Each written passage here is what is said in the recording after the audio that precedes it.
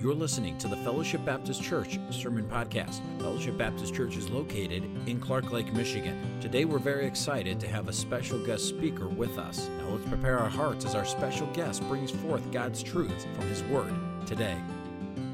I was sitting over there thinking just a couple of minutes ago, what an honor it was to actually be here. Your pastor and I are good friends. And just to think that my son is back home at Sycamore preaching at the same time I'm here preaching. And I found myself praying for him. I said, Lord, just bless him and fill him with your spirit and your power. And I asked God to do that with us as well. We're going to talk about this morning about God's grace. Let's read 1 Corinthians chapter 1, starting at verse 1, just a few verses, and then we'll pause for a minute and ask God to bless the message. Let's begin with verse 1. The Bible says, Paul, called to be an apostle of Jesus Christ through the will of God, and Sosthenes, our brother. Verse 2 says, unto the church of God, which is at Corinth, to them that are sanctified in Christ Jesus, called to be saints, with all that in every place call upon the name of Jesus Christ our Lord, both theirs and ours. He's their Savior, He's our Savior. Amen. Verse 3, grace be unto you. I want you to notice the word grace. We're going to repeat it again in the next verse. Grace be unto you and peace from God our Father and from the Lord Jesus Christ. I thank my God always on your behalf for the grace of God which is given you by Jesus Christ. Think about that for a minute. What does it mean, the grace of God that's given to you?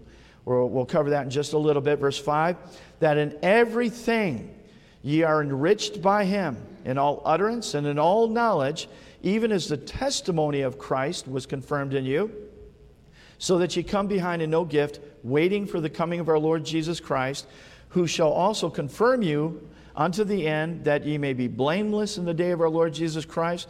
God is faithful, by whom ye are called unto the fellowship of His Son, Jesus Christ our Lord.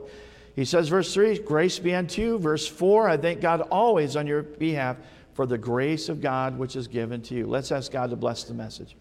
Father, in the name of the blood of Jesus Christ, fill me with your Holy Spirit. I'm asking your Holy Spirit speak to each of our hearts. Help us to understand the things that you want us to learn today from your word. Make us stronger. Let us be able to do more for the cause of Christ. Let your grace be upon us. In Jesus Christ's name, amen. Now, I want you to understand some things about what we're going to cover here. We're going to cover some background. Take your Bibles and go with me to Acts chapter 16. Where does this begin? While you're turning to Acts chapter 16, I want you to understand the type of place that Corinth is. It's not a good place. There are certain places in the world that are just known for their debauchery. They're known for their immorality and their wickedness. I lived in Africa as a missionary, and there was a place on the other side of Kenya, in Mombasa, Kenya, that was known for that. It was also a port city, and people would come from all over the world and bring their goods in. They would sail into the port there, and there was all kinds of garbage that was in there. Immorality, sex trading, and murder and thievery. Everything that was wicked went on there in Mombasa. It's the same thing here in Corinth. For somebody to be called a Corinthian was not a good thing at all. For you to call somebody a Corinthian, you were calling them the worst of the worst. It was just a terrible thing to call somebody that. But Paul, the apostle, was called of God to go there. We find that calling over in the book of Acts chapter 16. I'll not read the first few verses, but look at verse 6. Acts chapter 16, verse 6. It says, when they had gone through Pyrrha and the region of Galatia, and notice this, I want you to notice that Paul was forbidden of the Holy Ghost to preach the word in Asia. Now, he had to go through Asia to get over and to Corinth, but he was forbidden of the Lord to do that. After they were come to Mysia, they essayed to go to Bithynia, but the Spirit suffered them not. He allowed them not to go there. And they passed by Mysia, came down to Troas. Now he's at Troas, verse 9. And a vision appeared to Paul in the night. There stood a man in Macedonia and prayed him, saying, come over into Macedonia and help us.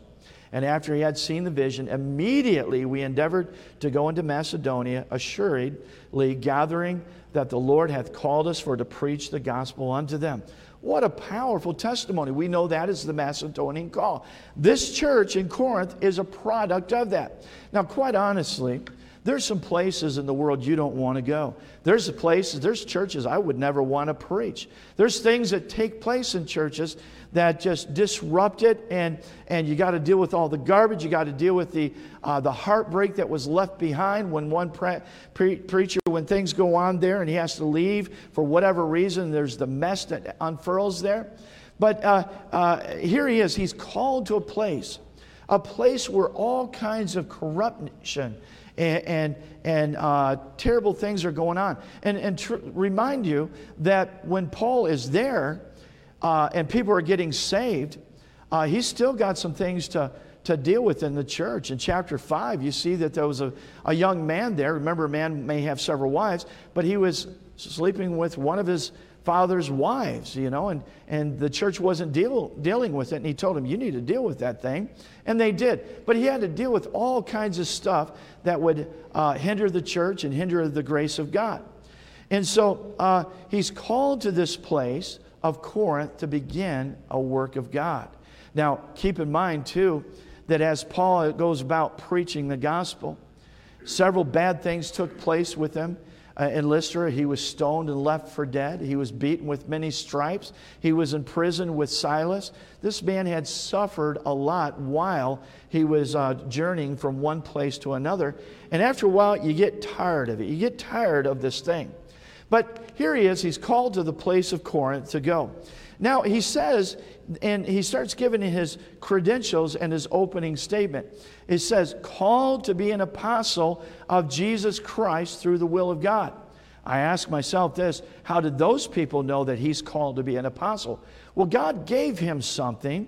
He gave him a gift through a young man by the name of Sosthenes in there. This young man, Sosthenes, at one time was the ruler of the synagogue, and he brought havoc to Paul. But this one man's testimony was a sign of God's grace. He was a testimony of God's protection on Paul. He was his testimony of God's power to forgive as well, and that God was doing a great work in Corinth. Now, I want you to see this in chapter 18 of the book of Acts. You were already in chapter 16. Go a couple pages over to Acts chapter 18. This young man, Paul, we're going to start off. You're going to see Paul. He'd already been beaten and everything from place to place.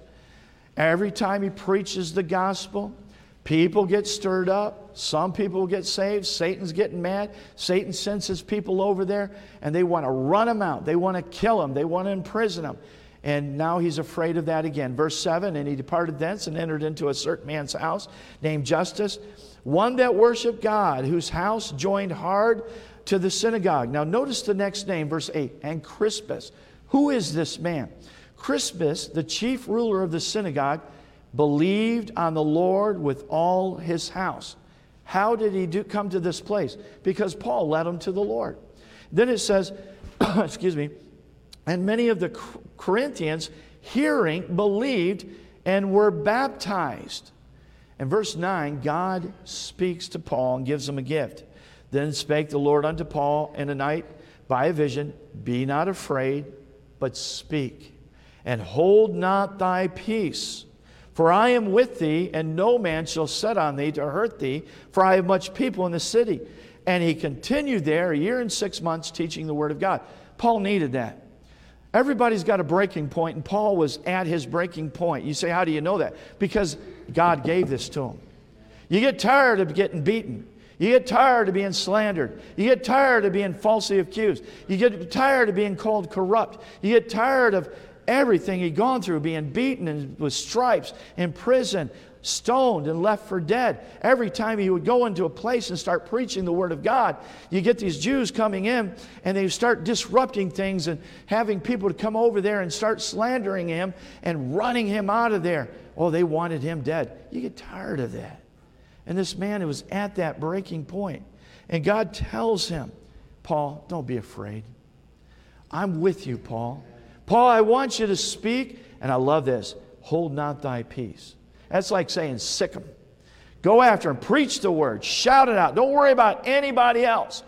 When you know you've got God's promise, you can do anything. And this man had God's promise. Something's going to take place in just a little bit later. Something's going to take place where he's going to have to reflect back on that promise.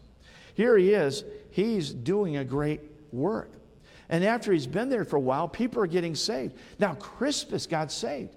When Crispus gets saved, that's a wonderful thing. He's the ruler of the synagogue. Nobody's going to cross him.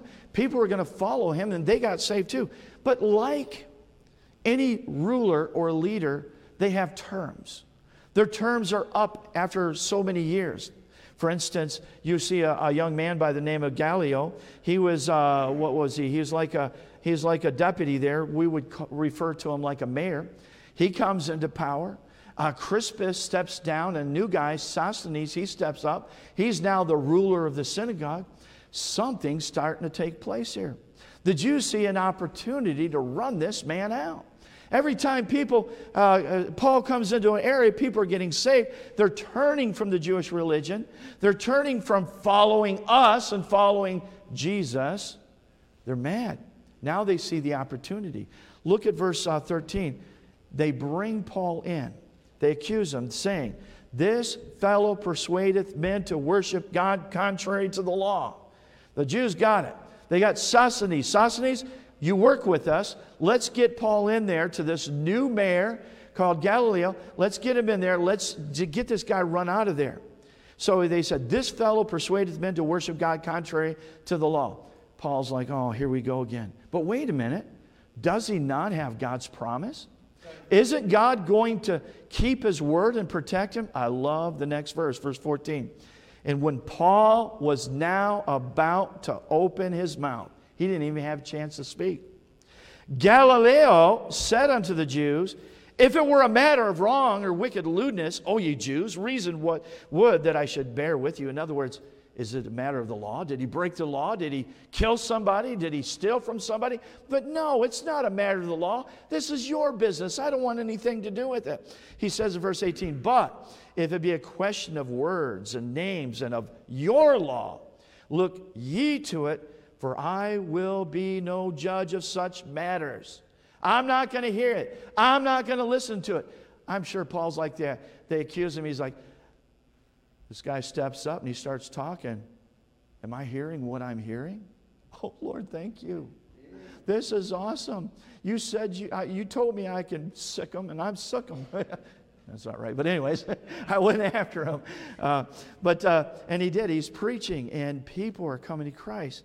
He doesn't even have a chance to open his mouth. He says, I'm not going to judge us. Verse 16, and he drove them from the judgment. He said, get out of here. 17, then all the Greeks, not the Jews, then all the Greeks took Sosthenes. Why? He's the ruler of the synagogue. The chief ruler of the synagogue, and beat him before the judgment seat. And Gallio cared for none of those things. All he cared about was doing his job. I don't care about your religion. I don't care about the way you worship. I don't care about your laws. All I care about is what I'm supposed to do with these laws. He didn't break any of these laws. If he did, show me. Didn't do it? Get out of here. And the Greeks beat Sosthenes. Remember, Crispus used to be the ruler. He turned to become a Christian. Sosthenes is a new guy. He sees an opportunity to expand himself. He wants to be a go-getter. He wants to rise up in leadership. And it backfired. It backfired tremendously.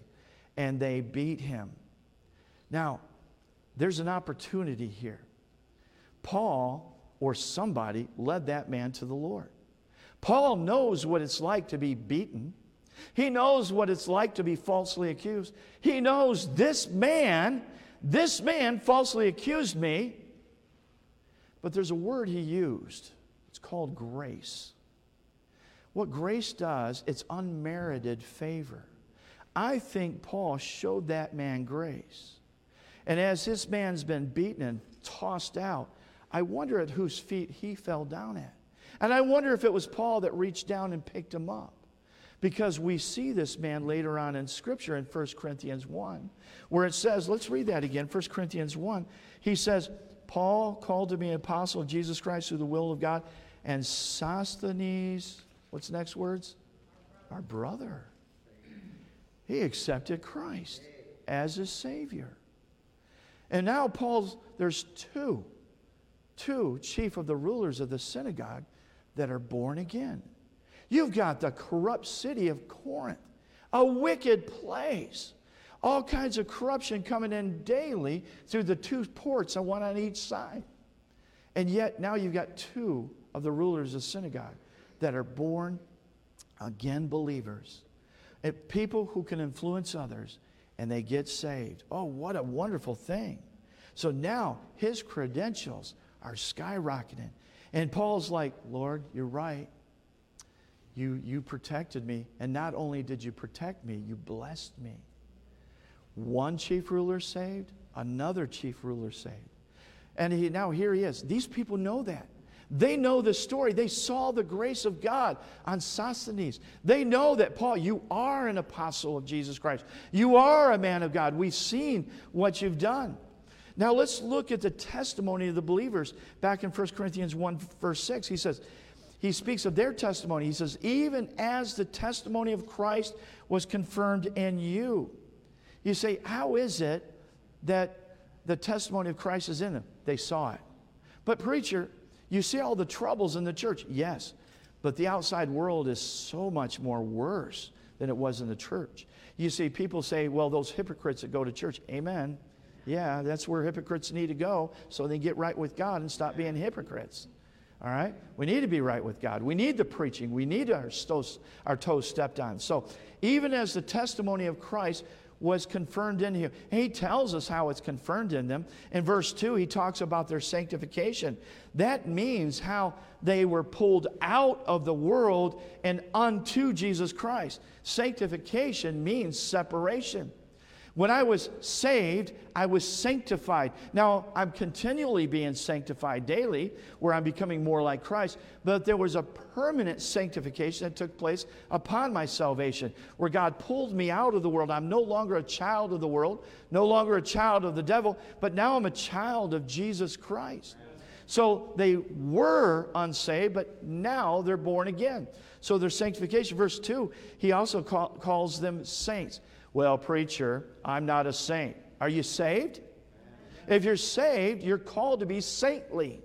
Before people are saved, you can't be saintly, but after you're saved, you're called to be saintly. So I've been spiritually birthed into the family of God. I belong to Jesus Christ. There's a calling of every Christian to be saintly, to be a saint. And so that's what he's calling these people. You say, why is it? Because all my sins are washed away and I'm covered by the blood of Jesus. And then he adds something else about their testimony. He says, which call upon the name of Jesus Christ. Now, does the world call upon Jesus? I know that the world uses Jesus' name in vain.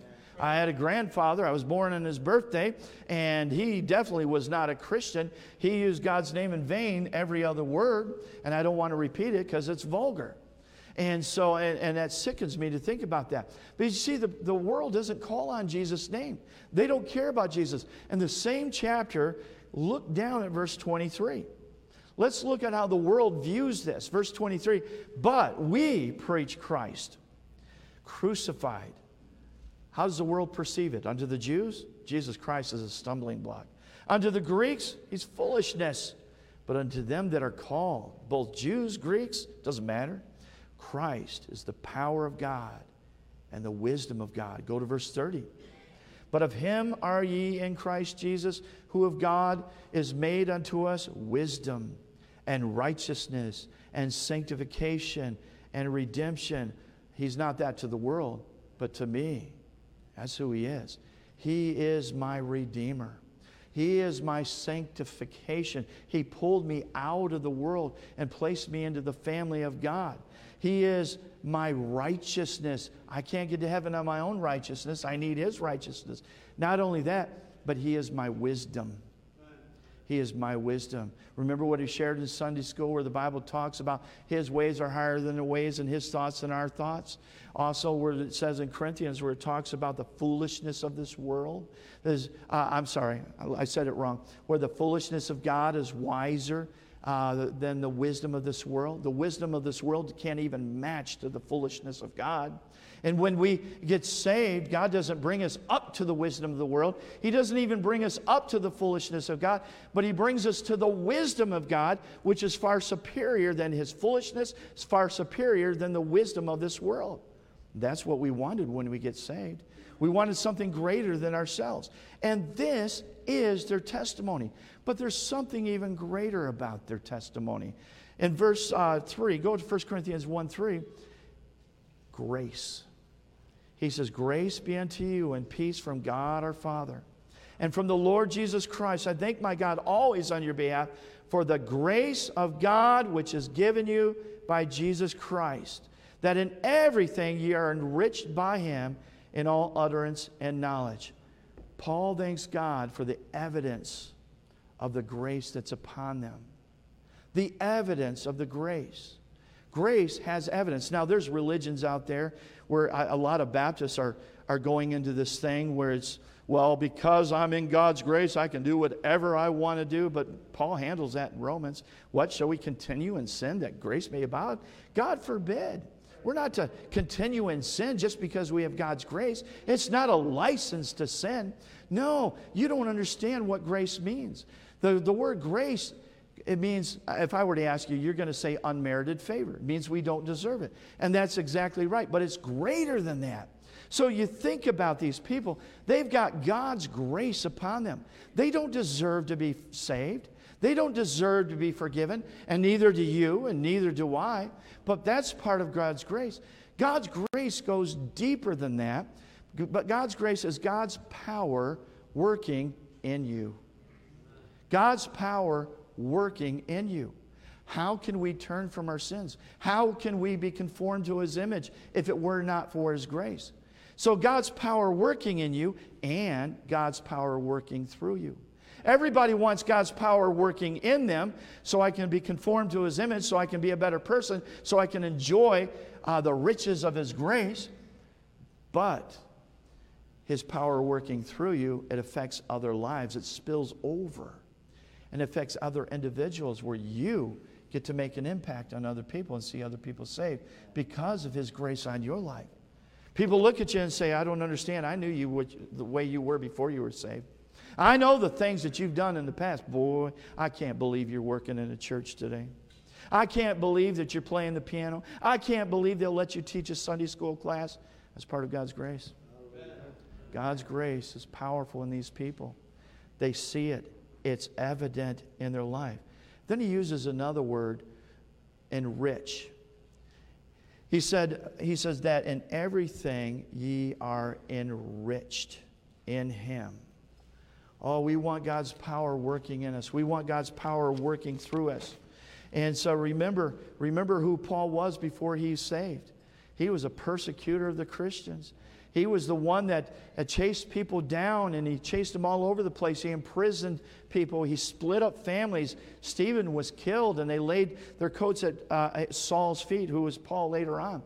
They know he who was, but his grace is evident in his life. And because of God's grace, he mentions this man Sosthenes. He gets saved. Now that's part of God's grace. His grace spilled over into his life.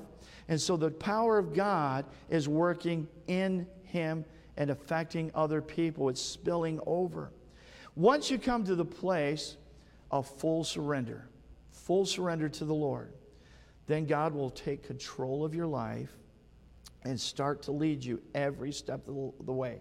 You will be very good at some things, and God will take the things you're good with, and part of God's grace, He uses the word enrich.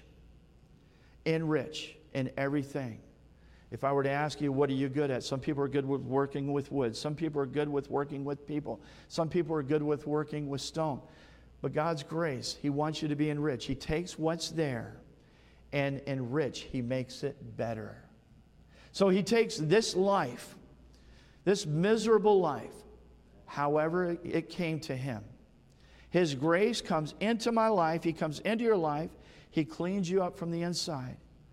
And His grace works in you, and He walks alongside of you, and He begins to take what's there, what you are, and He enriches you, and He makes you better.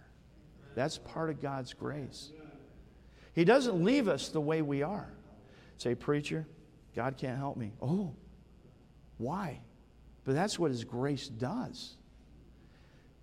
We each have to come to that place. It's called full surrender.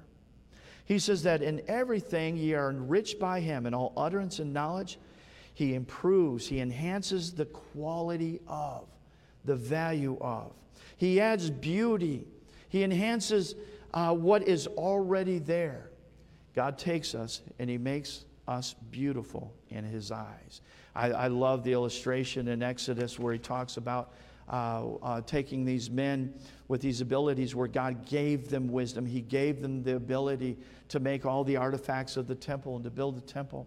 You talk about the apparel of the priest. That wisdom came from God. He took what was already there and added value to it. He added beauty to it. Go to Psalms 37. Psalms chapter 37. We see that Jesus adds value to us. He does something. He cleans us up. He adds grace. And in your life, you already have likes and dislikes. There are things you love to do. There are things that you want to do. But this is where full surrender and His promises come in. And Psalms 37, look with me at verse 3. The Bible says, trust in the Lord and do good, so shalt thou dwell in the land, and verily thou shalt be fed. Delight thyself also in the Lord, and He shall give thee the desires of thine heart. Commit thy way unto the Lord, trust also in Him, and He shall bring it to pass, and He shall bring forth thy righteousness as the light and the judgment as the noonday. God says, you surrender to me, you trust in me. He says, trust and do good. Delight, commit, trust in Him, and He'll bring it to pass. Those are great promises for you to memorize in the Bible. So the Christian, the average Christian, needs to come to the place where I want God's grace in me. I want God's grace through me. I have to surrender myself to Him. Full surrender. Not partial, but full surrender. Then God takes what's there, your life, He enhances it. He adds value to it. He makes it beautiful because of His grace. You've allowed Him to do that. The talent that He's given you. Something else He does here. Go back to 1 Corinthians chapter 1. He says, verse 7, He speaks of gifts. He says, so that ye come behind in no gift, waiting for the coming of our Lord Jesus Christ. The gifts He's speaking are all inclusive with His grace. He wants to enrich your life. And that comes with service. When we surrender ourselves to God, God, I'm yours. Whatever you want me to do. He may want you to be a lawyer. He may want you to work in the factory. He may want you to work at the stores. He may want you to drive the forklift. He may want you to be a police officer. He may want you to be a preacher or an evangelist. But whatever He calls you to do, He wants you to serve Him, be fully surrendered to Him, and He will enrich your life. He will bless your life. Those are promises that He gives you. And then as you serve Him, isn't it possible that He can add gifts to your life? You're serving Him. Say, preacher, I'm afraid to stand up in front of people. That was me years ago. You say, I'd never believe that. No, I was terrified. But I got saved. God did some things in my life and turned my life around. God's grace worked in me and God's grace worked through me. So that you come behind. How do you come behind? Well, there's a verse too. I can't remember exactly what it is. I believe it's in Galatians where he says you're fallen from grace. I want you to remember that. Some people think when it says you're fallen from grace, you lose your salvation. No, we can't lose our salvation. The Bible tells us that when you're saved, you're sealed with His Holy Spirit. God holds you. He seals you. You belong to Him. There's a birth that takes place. You're birthed into the family of God. You can't lose what He holds. He holds you dear. He'll never leave you nor forsake you. And so you can't lose it, but you're fallen from grace. What does that mean to fall from grace? That means you stopped. You purposely stopped allowing Him to work in your life. You stopped the work of God because maybe you turned and you went back into sin. Fallen from grace. That means you're still saved. If you've ever been saved, you're always saved. You say, what do I do, preacher? Turn around. Repent. Go back to Him. Let His grace work in your life. You know, when God's grace is in your life, He adds favor to you. Unmerited favor. How many of you ever been pulled over by a police officer and you did not get a ticket? That's God's grace, isn't it? That's God's grace. Amen. And I can imagine the stories that we would hear in that. But the last thing here that he talks about is our fellowship with Christ. I got several verses here. Proverbs, go to Proverbs. I got a couple of them in Proverbs, chapter 16 and chapter 21. And then the last one is 2 Corinthians chapter 9. 2 Corinthians chapter 9. Our fellowship with Christ. When we're fully surrendered with Jesus Christ, He takes us under His wing. And His grace walks us through life. Remember, He's working in us and He's working through us. He's enriching our lives. He's taking what's already there and adding more value to it. When we came to Christ, I guarantee you, when I came to Christ, there was no value in me. There's probably no value in you when you came to Christ. But that's what His grace does. He adds value. And as He does that, there's fellowship. There's fellowship in there. Lord, I never dreamed I could do this. Lord, I give you all the glory for there's this fellowship where you're communing with one another. But you got to be fully surrendered to Jesus Christ. And so another part of His grace where God makes all His grace abound towards you. Say, why would He make all His grace abound towards me? Because you're serving Him. Because you're following Him. Do you think God can make it not rain just so your VBS can be successful? Absolutely. Do you think God can do things in your life that are beneficial to you because you're serving Him? Absolutely. I've seen God hold the rain off for some of our vacation Bible schools. I've seen God control the weather just for us. I've seen God do certain things just for me as I'm serving Him. And I'm sure every Christian has something that they can point to that God has done something for them. And these three verses, I want you to understand His grace. Proverbs 16:7 says, when a man's ways please the Lord, He maketh even his enemies to be at peace with him. If you're serving God, I guarantee you're going to have people who don't like you. You may work in a company where a lot of heathen are there, unsaved people are there, and they don't like you because you won't go out drinking with them. They don't like you because you sit down at the break table and open your Bible and you pray. And they don't like you because, and you can go on. They don't like to hear the name of Jesus. And you're talking, and maybe you didn't do this on purpose, and you say, well, praise God. Praise what? They don't understand it. And people may hate you. But he says, when a man's ways please the Lord, there's fellowship right there. I'm making my ways His ways. I'm doing the things that He wants me to do. When a man's ways please the Lord, He maketh even his enemies to be at peace with him. Chapter 21, verse 1. Proverbs 21:1. The king's heart is in the hand of the Lord as the rivers of water. He turneth whithersoever He will. I've seen God take bosses' hearts and turn it in favor of Christians. Christians come in and say, preacher, will you pray for me that God will give me a raise? Sure. I remember one guy, this is another church I pastored, he drove a truck that transported beer. Took him all these convenience stores. And he came into my office one day and he heard me preaching on that. He says, what do I do, preacher? He says, this is my job. I says, well, you know it's not right? He said, yeah. And I says, why don't you pray about it? Why don't you ask God before you go into your boss and say, God, will you, and I gave him this verse, the king's heart is in the hand of the Lord. He turns it whithersoever He will. I said, why don't you go in there and talk to your boss? Say, sir, is there anything else I can do other than transport beer? He says, you know what? I'll do it. So this is a Sunday. Monday morning, he goes in, he opens the door, and they call and say, hey, come here, the boss wants to talk to you. What? The boss wants to talk to you. Okay. He comes into the room there. He says, close the door. He closes the door. He calls him by name. He says, hey, I want to ask you, we got another truck here, and I've got you in mind. I'd like to ask you if you want to drive it. Now, listen, it's not doing the same thing, but the hour's a little bit shorter, but it pays more. It's not transporting beer. He didn't have to open his mouth, but when he came to the place of full surrender to the Lord and says, all right, I'll do it. God says, I'll do the rest for you. Amen. That's God's grace. Right. Amen. The king's heart's in the hand of the Lord. And who controls the king's heart? God does. That's part of the grace. You see, as a child of God, we got to come back to these verses and we got to say, God, you're right.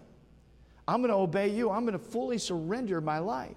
Like the illustration I gave earlier about being in an unequal yoke, sometimes we're going in circles, not getting anywhere because we don't trust God in these matters. 2 Corinthians 9:8, it says, and God is able to make all grace abound toward you, that you always having all sufficiency in some things. Is that what it says? It says all things may abound to every good work. Oh, I love that word, grace. Now I know it's more than just unmerited favor. I don't deserve salvation. I don't deserve to go to heaven when I die. I don't deserve for my sins to be forgiven. But it's much more than that. His power working in me. God, I'm struggling with this thing. His power works in me to help me. God, I need help out there reaching this one and this one. His power working in me, His power working through me. You know, if His grace is that powerful, I guess I can trust Him. I guess I can do anything He asked me to do. Isn't that right? That's the grace of God. Let's all stand to our feet. You have been listening to the Fellowship Baptist Church Sermon Podcast. We hope this message was a blessing and encouragement to you. If you would like more messages, visit our website at fbcclarklake.org, where all of our messages can be downloaded for free. Also, you can subscribe to the Fellowship Baptist Church Sermon Podcast on iTunes, Google Play, or SoundCloud. All of our messages are available for free. If you want to keep up to date on what's going on at Fellowship, follow us on Facebook, Twitter, or Instagram, where you can see what's happening at Fellowship Baptist Church. If you'd like to visit us, Fellowship Baptist Church is located at 3200 Reed Road, Clark Lake, Michigan. Thank you so much for listening, and we hope to see you back here again next time.